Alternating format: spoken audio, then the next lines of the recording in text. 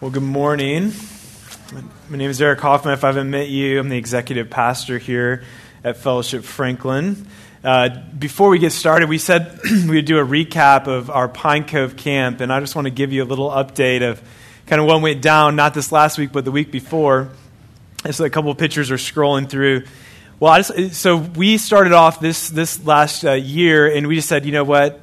We want to have a camp where there's actually grass and shade. And so we moved camp from our parking lot to New Hope Academy, one of our local partners. And with your generosity, we said, we want to actually take camp and not just move it, but we want this to be for our community. But in order to do that, we needed to raise a certain amount of scholarship funds to be able to invite kids from our community, people that you invited in there that don't have a church home, then also Franklin Housing kids and some New Hope kids as well. So you guys, with your generosity, gave $17,000 to scholarship kids for camp. We had 160 kids come to camp, which is 40 higher than we've ever had. And so we are just celebrating what God has done, what He did there, and just not only the diversity of different people from around our community, but also just the furthering of the gospel for kids who wouldn't have heard about it if it was here, probably wouldn't have come to it. We were able to extend that through your generosity, and we're so grateful. If your kids went to camp, I want you to give Emily Drake a huge hug on the way out. Don't tell her what it's for. Just hug her. Just make it awkward. I'm just kidding. She is our children's director and just went above and beyond. When we were talking about this partnership and doing this, she said yes, and that came with a million other questions that she had to track down. Her and her team, Leanne Buck and Jennifer McReynolds and Callie Deschner, JJ, Bobby. I mean, just the whole team kind of came alongside. This was a team effort, and so just so grateful for how that vision was implemented. Was so great to see. So wanted you guys to see that. Well, if you want to open your Bible, so Ecclesiastes 4, if you haven't already. If you don't have a Bible, you just grab the one in front of the seat back in front of you. You can borrow that or on your phone. Now, I've talked to some of you, especially my wife, and she says that Ecclesiastes is starting to feel a little like a downer, It's just like, have you ever seen SNL skit with Debbie Downer? Do you remember that? Where this character, they're having this normal conversation, then she brings in this just heavy, weighty fact, like, hey, your dog's probably going to die of cancer before it ever gets hit by a car. And you're like, what? And then the music comes in, it's like, wah, wah, That's what some of you are feeling with Solomon. And I think there's a reason that you're feeling it. As Americans, we insulate our lives so much that anything that's hard, suffering, we want fast, efficient, easy. We don't want pain. We don't want to talk about illness. We don't want to talk about death. We don't want to talk about work and vanity and all this stuff. We're like, okay, Solomon, get it over with. Let's move past this. But I think there's something that God has for us in the sobering reality of what Solomon is doing here.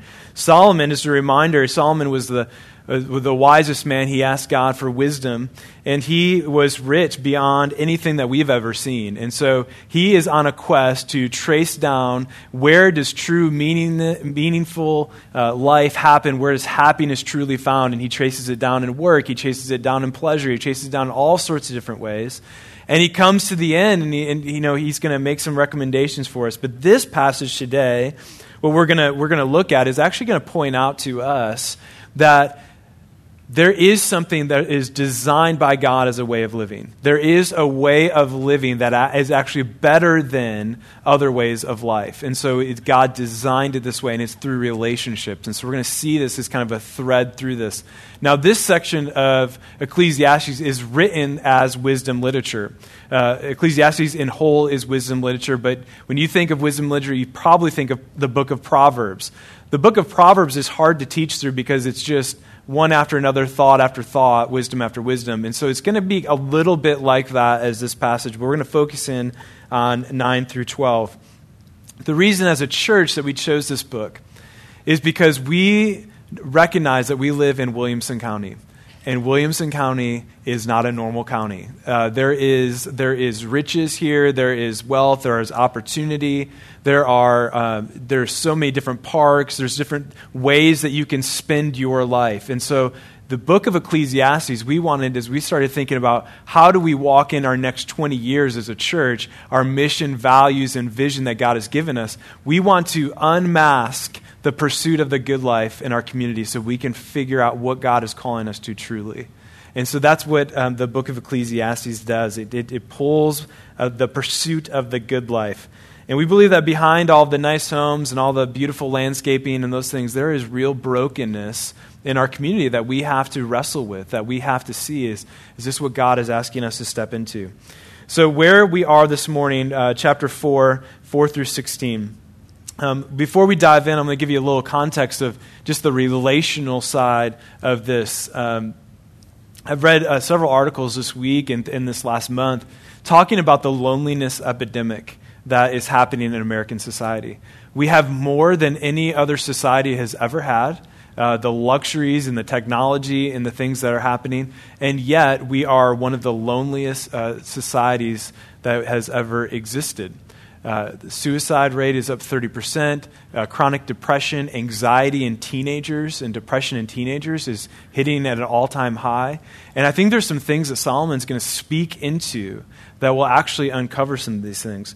Robert Putnam wrote a book that was pretty famous as a sociologist, called Bowling Alone. Do you guys remember that? And in it, he said, this is 18 years ago, he said that people are bowling more than they ever have, yet they're doing it less and less in leagues and are doing it more as individuals.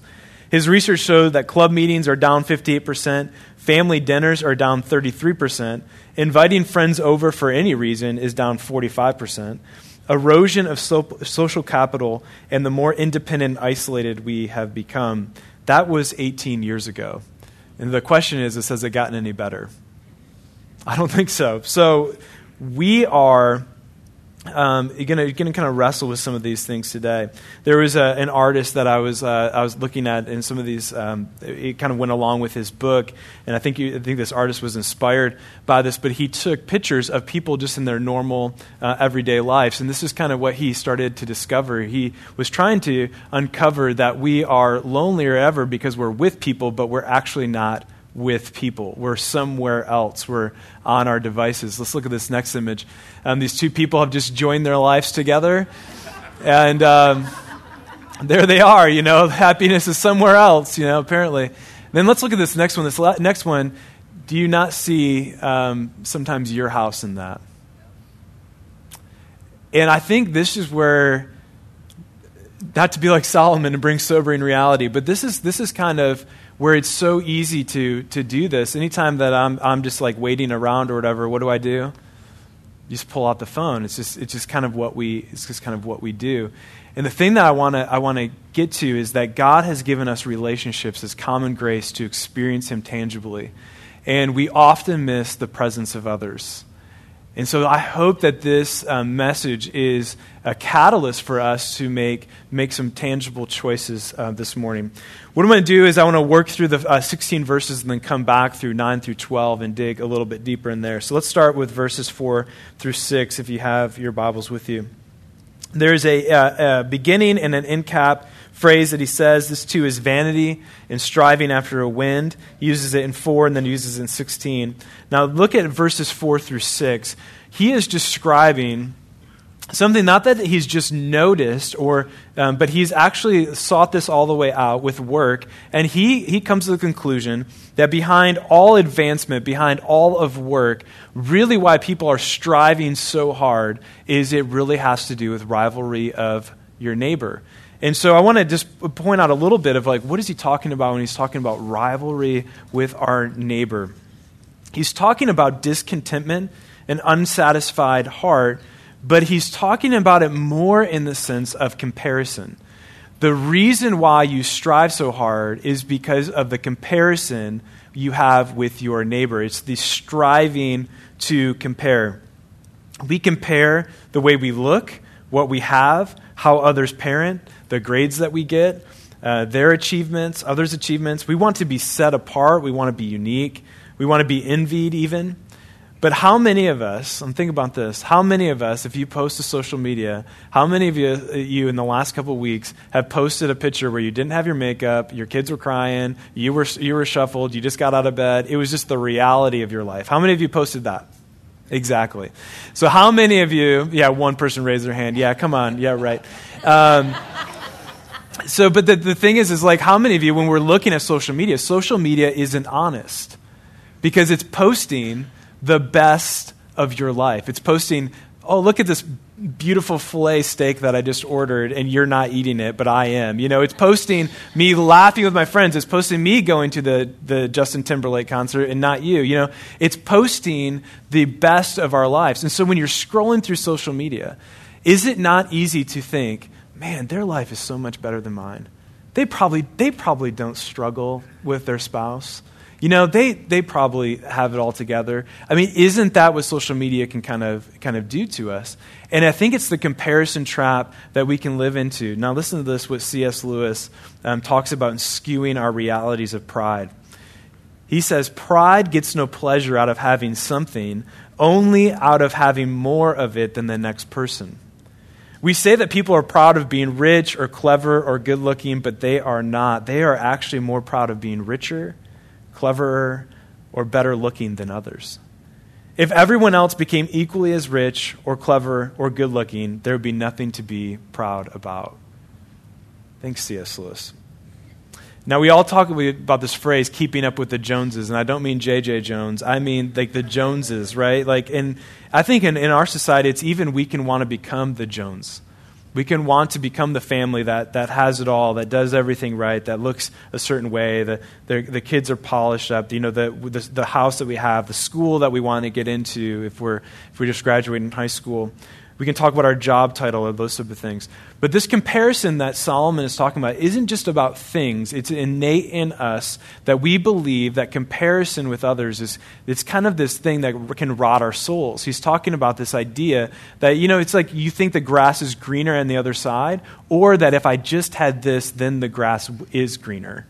It's just kind of that cycle that you can get into. It's a funny story that my mother-in-law reminded me about after first service when we were engaged to Melissa, and I was over at their house for Christmas, and her father, Larry, had got them all iPods, and it was like when they first came out, it was kind of like all the rage and all that kind of stuff. They stored like 5 songs on them, probably at that point.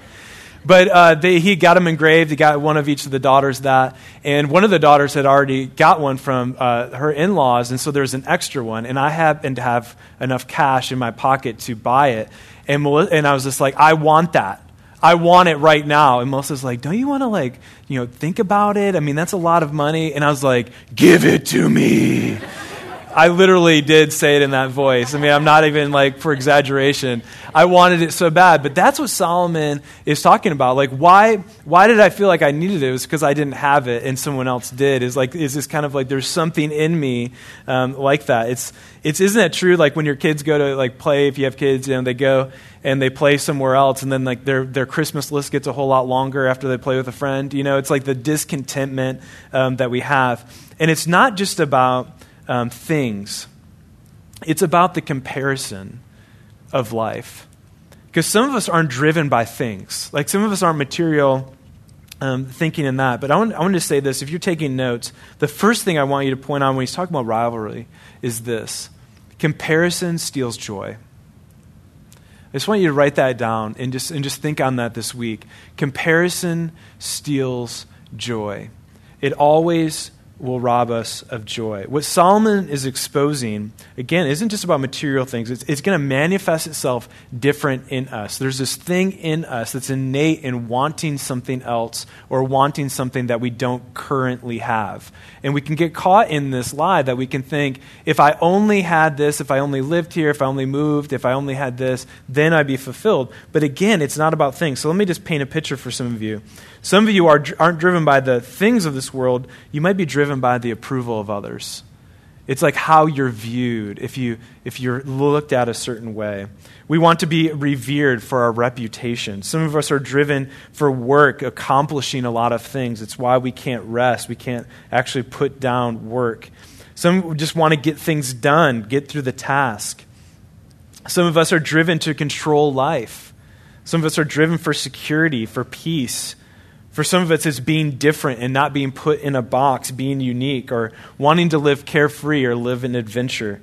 See, there's different things that drive us, but all of those different things, we're trying to say, this thing that I'm being driven after, I think it will actually fulfill my life. If I only had fill in the blank. Then my life would be, what? Complete. And so that's what Solomon is talking about. And I think it's right for us to ask God to expose what is that thing that we think would cause us perfection, would cause us true meaningness, true happiness. What is that? The antidote to comparison is always gratitude. The comparison trap, the way that we get out of it is gratitude. Gratitude for what God has given us, the strength to work, even the imperfections of our life that cause us to be dependent on God. It's gratitude that actually leads us back to joy. It's gratitude that allows us to be present with somebody else. It's gratitude that says, I get to be with this person right here. I don't have to go somewhere else or escape somewhere else on my device. I can be perfectly present with this person. That is what thankfulness does.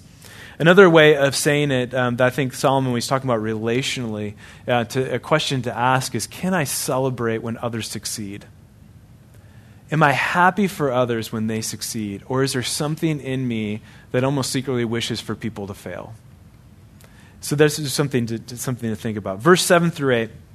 He's going to continue on this thread that's going to, I think, tie 9 through 12 together. But there's an image that he creates of this person that is so greed-based, so full of wanting power and money that they are doing all of that, but they're sacrificing what money can't buy, and that's true relationship.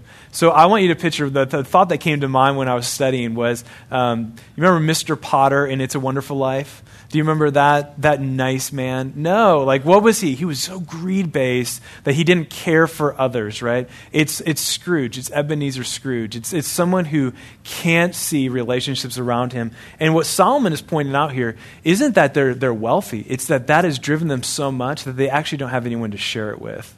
That's the sad part of their life. He's looking at their life and saying, it's sad of how they have gained a lot, but they've forgotten others. All right, now let's look into the chunk that I actually want to read, verse 9 through 12, and we're going to spend a lot of time at the end. 9 through 12 is often read at weddings. I don't know if you guys have ever read this at your wedding, but a cord of 3 strands easily broken. Not easily broken, sorry. I said that wrong. Verse 9 through 12. 2 are better than 1 because they have a good return for their labor. Now notice this is the first time that Solomon is actually kind of pointing out this is better than. There's a better way of living. This is the better way of life. So he's pointing out something for us that we need to take note, because all up to this point it's been like, oh, that's vanity, that's striving after the wind, that's vanity. But now he's saying, no, pay attention. Wisest man on the face of the earth, a quest for wisdom of where does true meaning and happiness come from. And he's saying this is better. For if either of them falls, then the one will lift up his companion. But woe to the one who falls and doesn't have anywhere to lift him up. Furthermore, if 2 lie down together, they keep warm. But how can one be warm alone? And if one can overpower him who is alone, 2 can resist him. A cord of 3 strands is not easily torn apart. Now, we may read it at weddings, and that's not inappropriate. But what Solomon is talking about is actually bigger than this. This is relational. The way that God has designed us. This doesn't have to do with just intimate relationships or just relationships in marriage. This is talking about us as humans. We have this need. So he draws this conclusion that it's better to have others alongside. It's better not just 2, but have multiple. And so as we look at this, I just want to make some observations. Many commentators are talking about here that Solomon is really looking at this as a journey, people who are on a journey. Now, Solomon's day, a journey was dangerous. You know, our day, what do? We fill up the minivan and we put on the air conditioning and we put down the DVD players for the kids and we just take off a round trip. That time when Solomon was alive, it's like you had to pack your food, you had to pack your water. There was going to be people who were probably going to try to rob you, people who maybe been enemies if you're traveling a long distance. Then you probably had to stop at some place, find shelter, try to keep warm. The elements would have been an issue. So the journey metaphor that he is developing here is actually one of life. He's talking about that this journey that these people are on, that there are going to be tragedies. There are going to be things that are going to cause you to fall. There are going to be things where you are going to need comfort, where you're going to need encouragement. He is talking about just the realities of life. And when you have somebody else with you, it makes those tragedies, it helps in those tragedies when you have someone else.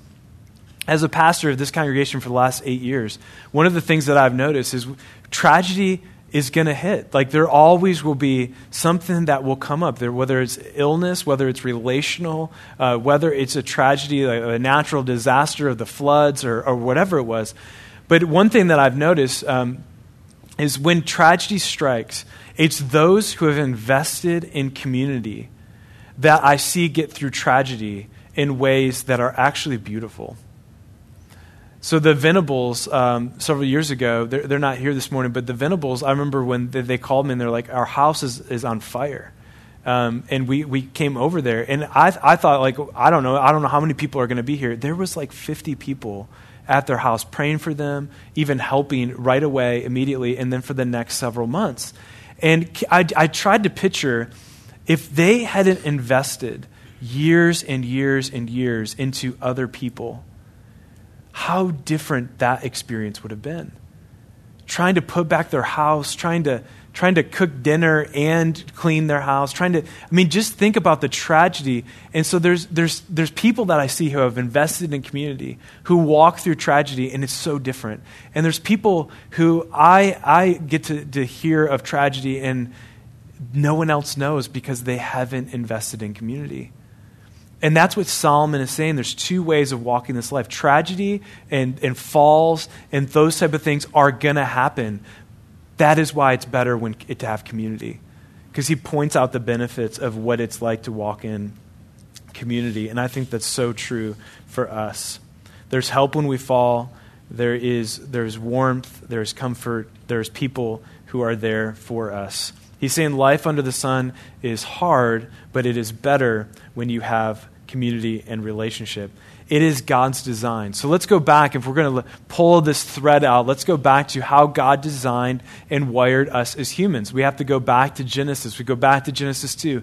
God makes man. He makes Adam. And what do we see? The pattern in Genesis is God created this and it was good. God created this and it was... And then he gets to Adam and it's not good that man is alone. So there's something innate in the way that God has designed us that we need others, that we need our Creator, that we need to be dependent on God, but we also need one another. And it also points to the beauty of the Trinity, of the Father and the Son and the Holy Spirit in community. Community and relationships with others is one of God's common grace.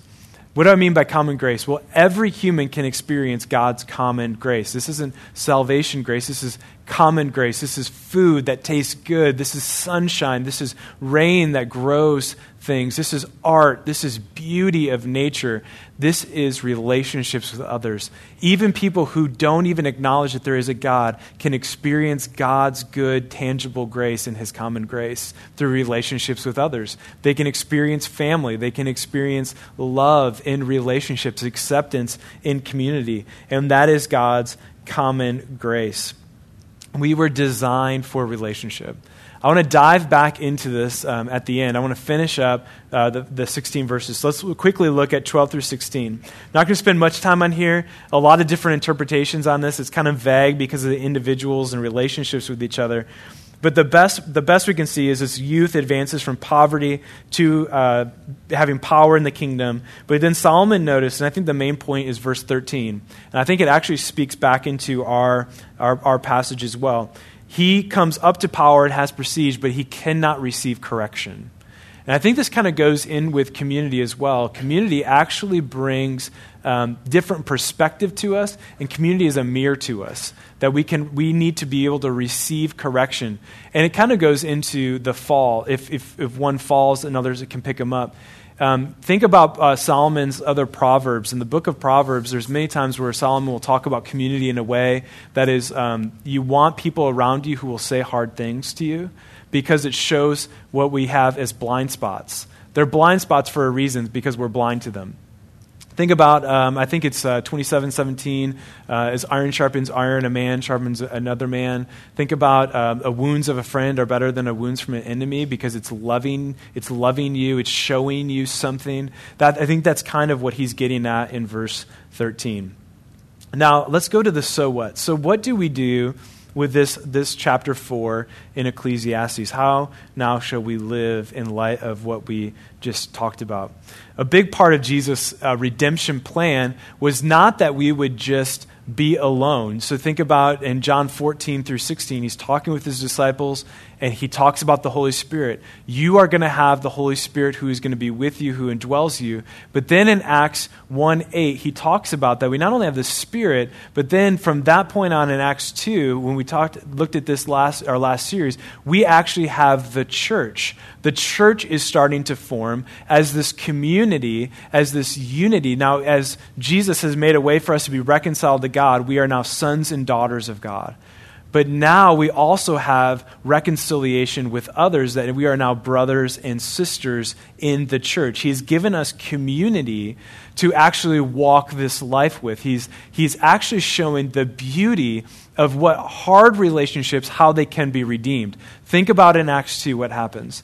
Immediately you have the church being formed, and you have all of these people who once were enemies, who looked and separated each other based on what tribe they were, based on what region they were. And now God is saying, no, you are the church. And they're forming together. They were trying to destroy each other and wouldn't even eat with each other. Now God is saying, you are brothers and sisters. He is showing that relationships, even though they're hard, they can be redeemed and they can be reconciled, and that we can have community that isn't based on what our nationality is, where we come from, what our heritage is. It's not based on any of those things. It's solely based in Christ, and that is our foundation for relationship. And so the church is actually this beautiful fulfillment of that. One of the things that we've been talking about as leadership is how do we live out what God is calling us to, is a mission and vision and our values, as we've been reshaping those and rethinking those for our next 20 years. In the fall, we're going to be having a series that's just going to go over new mission, new vision, values, where God is leading us as a church. And one of the things that's very clear that he's leading us back to is that we need to be a place that has deep relationships as a family of faith. And one of the things that we want to get back to is kind of in our name. Fellowship Bible Church is the first part of our name, to have fellowship with one another, not just attend church together and then do religious activities together, but to be a family of faith that lives this out. And so one of the ways that we want to do that is really up our group initiative of how we get people into community, whether that's in homes, whether that's in groups and those type of things. And so we felt like it would be good for us to put someone that have a little bit more energy around groups. Now, J.J. Jones, when he came on, he's talking about family discipleship and living that out. And we are still going to be doing that, but we're going to be carrying that strategy through groups. And so JJ is actually going to be leading up our fellowship group leaders and leadership of that, which I couldn't be more thrilled. He's a true shepherd, and he will give, he has a heart for family and caring for one another. And so what this is going to do is we're going to try to launch 5 new groups. If you're a fellowship group leader, we're going to be contacting you. JJ is going to be getting us together. If you are interested in leading a group, maybe you've led a group before and you're like, Eric, I want back in the game. I want to be part of this. Contact JJ. We're going to be pulling you together. But in the fall, we're going to encourage everyone to get into a fellowship group as we talk about our mission and values. We want all of us to be on the same page and how we are going to live that out. Like how we've been talking about how we're going to do our strategy of family discipleship, of encouraging of you guys, of how we do that is going to be through the context of relationships. That's how we think that community and change happens. So we'll talk more about that in the future. Now, one thing, I want to get really practical. That's for us collectively as a church, but I want to get really practical for us as individuals. What prevents us from relationships that Solomon is talking about?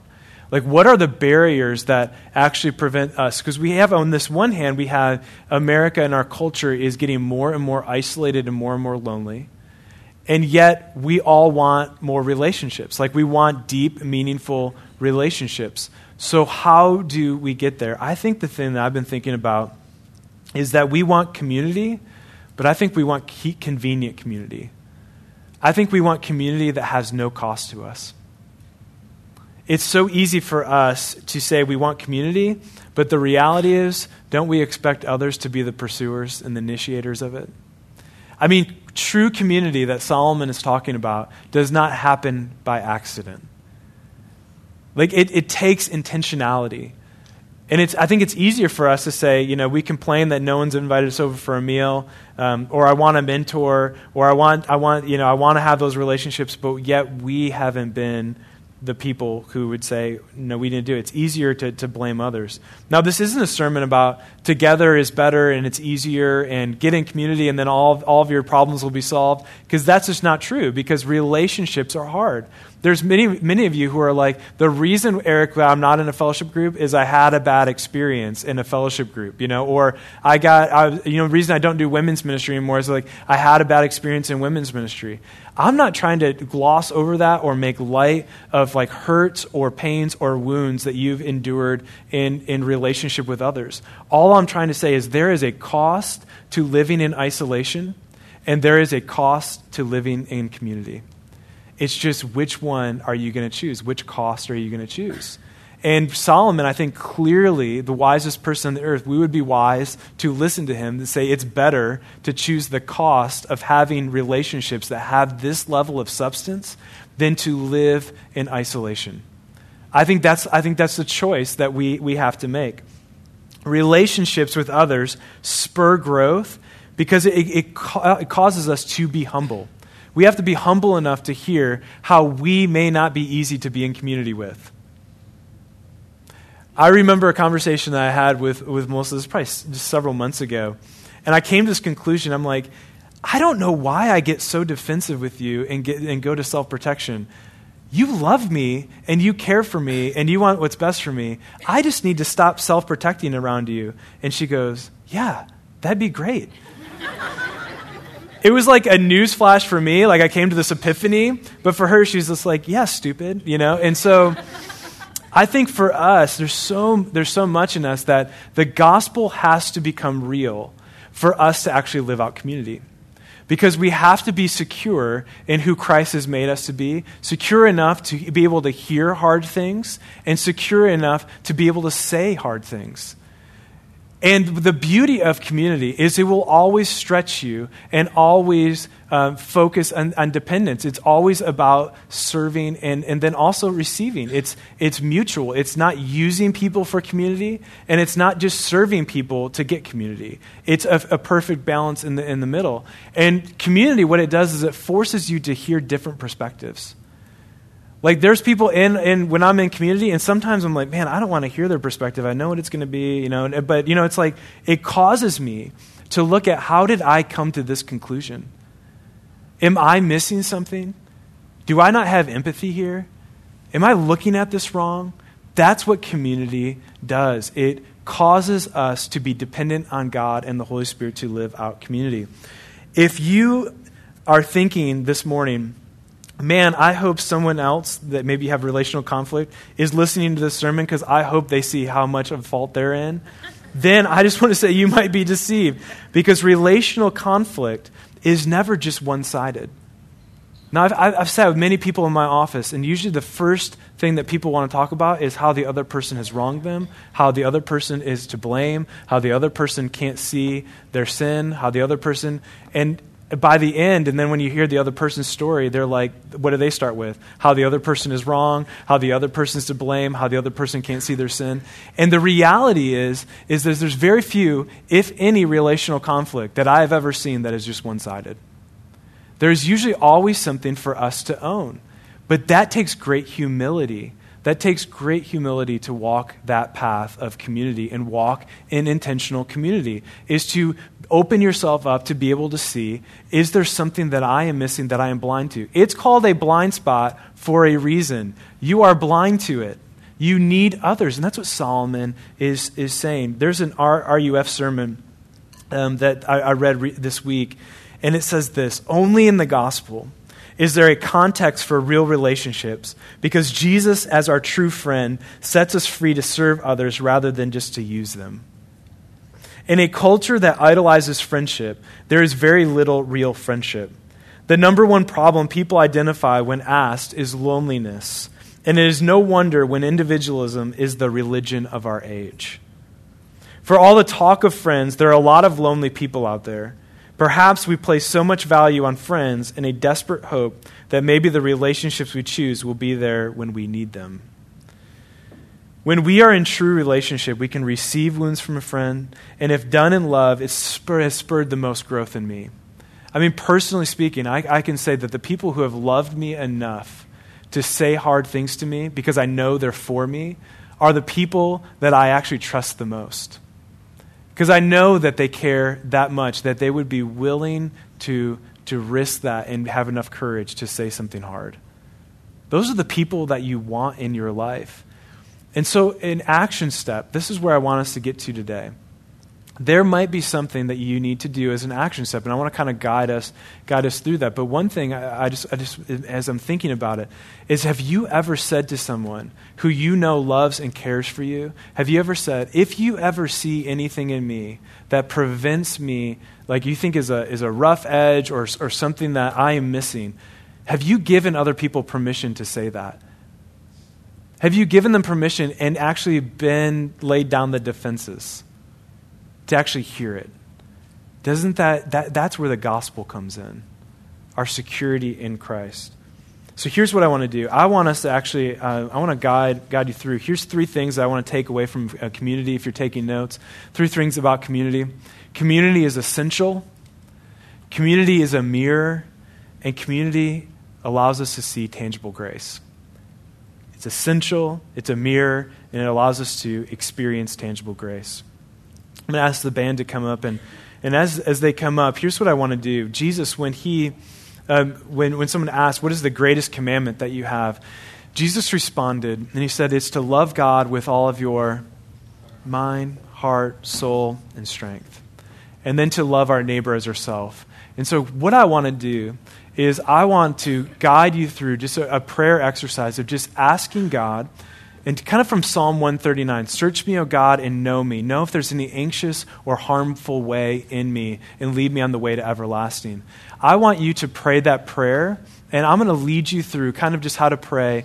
How do we walk with God with all of our mind, heart, soul, and strength, with the hope that we leave here empowered by the Holy Spirit to choose an action. So I'm going to guide us through this prayer. So you can, if you want, if whatever helps you concentrate, if you want to close your eyes, bow your head, I'm just going to be asking these questions that will kind of lead us through how do we make this decision kind of wholeheartedly in this way.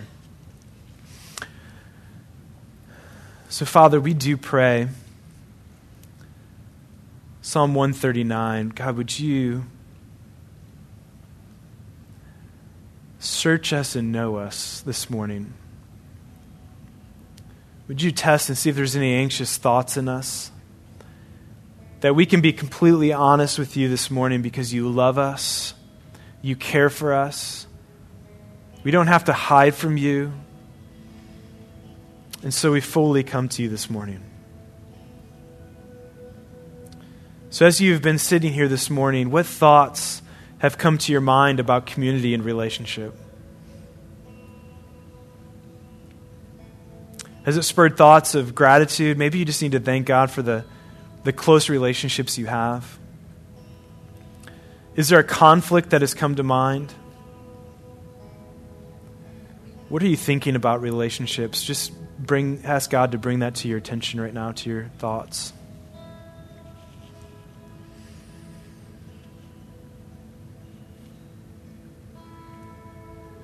As you consider what you have been thinking about, I want you to consider how that has made you feel. What are your emotions and affections around this as you're being made aware of it? Is it gratitude?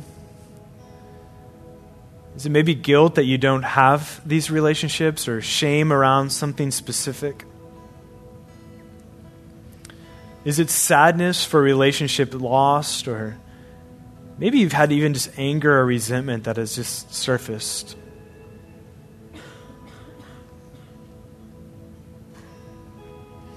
Now at a soul level, I want you just to ask God, what am I desiring in relationships? What am I longing for in community?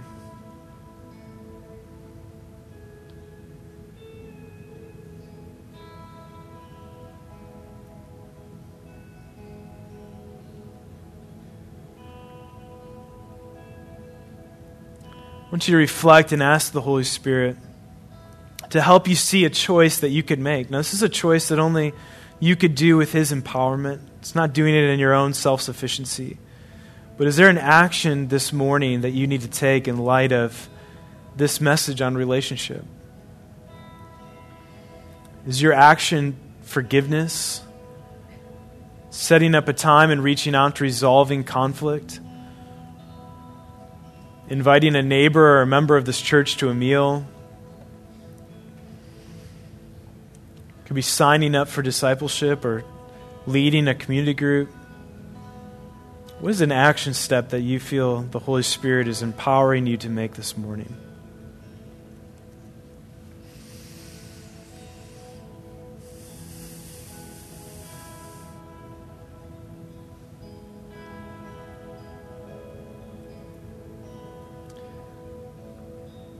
Father, we come to you as people who will not and cannot live perfectly with one another, but Father, we recognize our great need, not only for relationship with you, but relationship with others. So right now I pray for those who don't have peace with relationship with you. Would they know that through your great love, through your Son, that you want relationship with them for eternity?